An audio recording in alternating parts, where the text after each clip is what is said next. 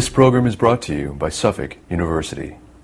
Please visit us on the web at www.suffolk.edu. I'm Alistair Roberts. I'm the Rappaport Professor of Law and Public Policy here at Suffolk University Law School, and this is the Rappaport Center's Public Policy Podcast series. Our guest today is State Senator Ben Downing. He was first elected to the Massachusetts Senate in 2006 and re-elected in 2008 and 2010. He represents the 48 communities of the Berkshire, Hampshire, and Franklin District, which together constitute the largest Senate district in the Commonwealth of Massachusetts. He's chair of the Joint Committee on Revenue and acting chair of the Joint Committee on Higher Education, and he's also an active member of several other committees, including the Senate Committee on Ways and Means. Senator Downing, welcome. Thanks for having me on. I'm curious, I wondered if you could just start off by telling us what you think are going to be the most difficult issues that are going to be confronting state legislators in the coming year. Well, I think the biggest issues that will confront us over this two-year session of the General Court are going to be the budget and the budget deficit that we have to deal with this year. Revenues have started to pick up coming into the state, but we are dealing with the after effects of a sort of once-in-a-generation, once-in-several-generations economic downturn that sent state revenues plummeting. So we have about $1.25 billion to $1.5 billion structural deficit to deal with. The cost of health care is going to be one of the number one issues that we continuously try and tackle this session. I think you could add in redistricting because of reapportionment and the results of the 2010 census. We know that Massachusetts is going to have to go from 10 congressional districts to 9 congressional districts, and how we draw those lines will have a big impact on how communities interact with the federal government and how we, in particular in Western Massachusetts, feel that we're represented in other regions as well. I think those will be big issues. I think government reform issues around both parole and probation and throughout state government, because you cannot simply cut your way to solving a $1.5 billion structural deficit. You can't do that and still provide high-quality services. So we have to continue to look for ways to reform state government, and I think I'll mention it last, but it should be first, the most important issue, which is the fact that we still have some 250,000 people not working in the Commonwealth of Massachusetts who before this downturn had a job. And while we are far better off than other states, we have a lot of work to do to put those people to work. So I think that'll be our number one priority ongoing, and all of those are big issues which will require us to take a lot of time and a lot of hard work, but I think we'll be up to it. On the budget side, how grim is the situation, and what do you think are going to be the major steps the state's going to have to take to close the budget gap? The picture is less grim than many other states. So there are states in particular, New York State, Illinois, California, that are envious of the position that we're in Massachusetts. However, we are at what we have been referring to for some time as a cliff, in the sense that we no longer have federal support that came to us through the federal stimulus bill, and we have, for the most part, drained our state's rainy day account. Now, many other states didn't have a rainy day account coming into this, and they had to take much more drastic measures, much deeper cuts. So I think we have a big challenge in front of us, but it could be far worse if we didn't have that rainy day account and if we hadn't had support from the federal government. I think when you look at the state budget, roughly a third of that budget is healthcare costs. And that's why healthcare costs are tied so directly to our fiscal health and well-being. Now, they're also tied directly to our fiscal health and well-being in the sense that employers and entrepreneurs aren't going to start new businesses, aren't going to bring on new employees if their healthcare premiums continue to go up year after year 15, 20, 25, 30%.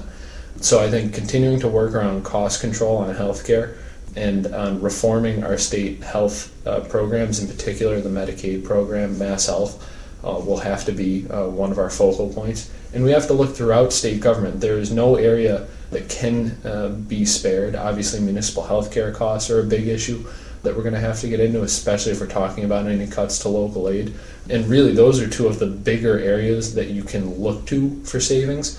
And I think those will be two areas where we focus on the most. But again, we have to look throughout state government, because every dollar we save is a dollar we don't have to cut somewhere else. You mentioned jobs. What can the state government do to promote the economic recovery here in the state? Not as much as we'd like to be able to, is the honest answer. There are some things we can do and some things we have done to try and create a more stable and sustainable business environment moving forward. So a few years back, we in Massachusetts at the same time reduced our corporate tax rate, or set up a schedule to reduce our corporate tax rate, and then changed our corporate tax regime to close loopholes and try and provide more fairness across the system as a whole. I think that's a good step. That rate reduction is in place now. There are people who want to freeze that rate reduction and say times are too tough, we can't follow through on this promise.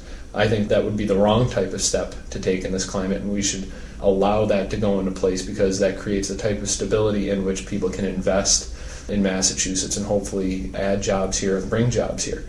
I think in the long run, if you look in a district like mine, to be parochial for a minute, the two major impediments to economic growth and job growth are the lack of a highly skilled workforce. When you talk about a highly skilled workforce, you're talking about the percent of your population with a bachelor's degree of those 25 and older. In the greater Boston area, that's well over 40%. In the Berkshires, it's barely over 20%. There are other portions of the state where that is much lower, and some where it is a little bit higher. But if you are a General Dynamics, which has one of its hubs in Massachusetts, in Pittsfield, if you are a Sabic Plastics, the corporate headquarters of an international plastics firm, and you're trying to recruit someone, it is much more difficult to recruit that person either locally or to convince them to come to the Berkshires, because what if it doesn't work out there? They don't have many other options. So we need to do more to build a highly skilled workforce. And out our way, that means investing in public higher education.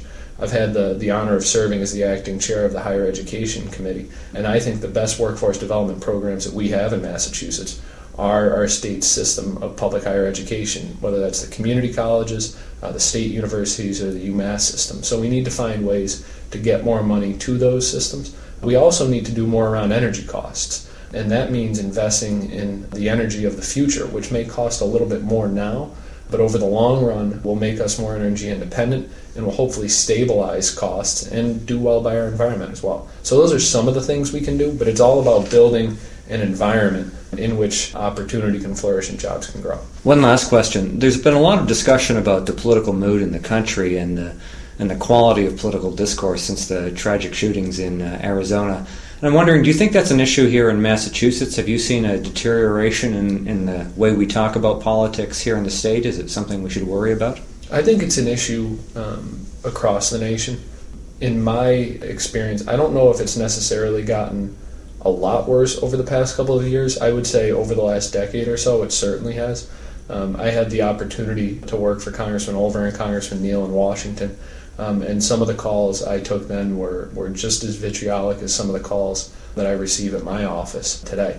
I think in the President's remarks at the Tucson Memorial Service, the line that stuck with me the most was the President's call on all of us to sharpen our instincts for empathy. And I think too often in our political discourse, we have tended to judge people. We have tended to say, you've done this wrong and you're the reason I have to bear this burden. We would all be better served, and our politics would be better served, if we sort of step back from the brink for a while and recognize that if someone is involved in the political process, no matter where they come from, no matter what their party is, then more than likely they got involved to try and improve their community. They got involved to try and make their community, their state, their county, whatever, a better place. And I think if you start from that place, then more than likely you're going to be able to find those things you agree on than to simply focus narrowly on what you disagree on. So while I agree with the President, I don't think the shootings and the terrible tragedy in Tucson happened because of the rhetoric, the political rhetoric in this country. I think it would be a silver lining on the cloud of gray if we can take out of this a commitment by everyone involved in the process to have a discourse that is worthy of those who lost their lives and those who are victims of that shooting.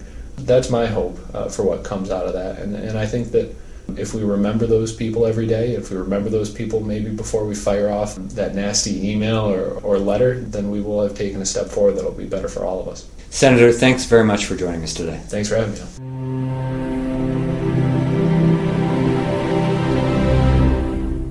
This preceding program was brought to you by Suffolk University.